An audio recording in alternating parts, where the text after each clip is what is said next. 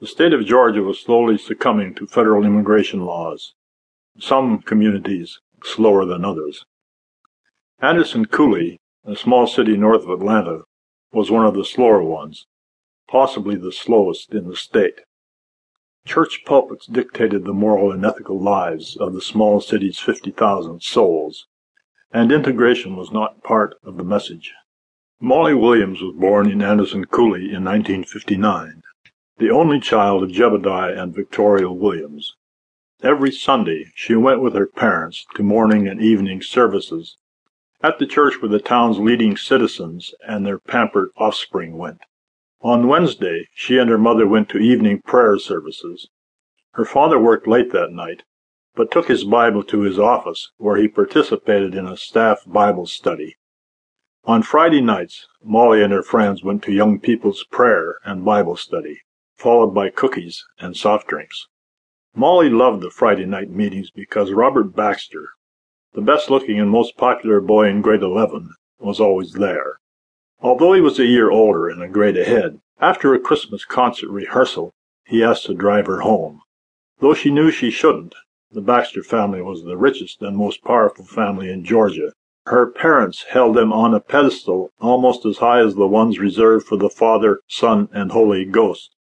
They were always raving about how smart and generous the Baxters were. He took her to a small lake cabin his family owned. Nothing would happen, she told herself. They had signed abstinence pledges. Nothing did happen that first night, other than a couple of innocent kisses and wonderful hand-holding. She thought her insides would explode.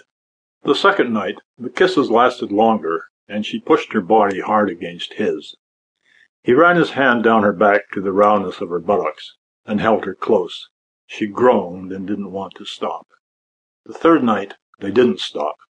Then, every night for the next 2 weeks, she gave herself to him totally, willingly, gladly.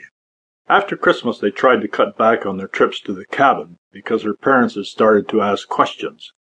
However, they couldn't stop. They started cutting Tuesday afternoon study classes and leaving early from Friday night Bible study, always getting Molly home before her 10 o'clock curfew. She had never been in love. Was this love, even though they were sinning and going against God's laws? Yes, this was love. She knew in her heart that she loved him. He was warm, kind, and caring.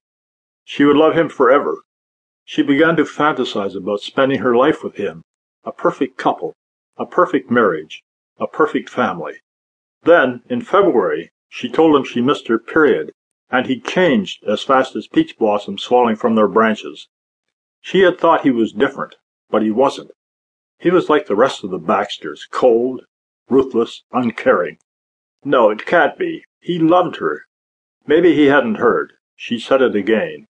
I missed my period. He stared out the cabin windows at the lake. Did he even know what it meant? Surely he couldn't be that naive. He'd led a sheltered life. They both had. But everyone knew what a missed period meant. Even 2 teenage Bible-toting, Bible-quoting kids sworn to honor abstinence until marriage. It means I'm pregnant. So why tell me? He gave her a cold, sidewise glance.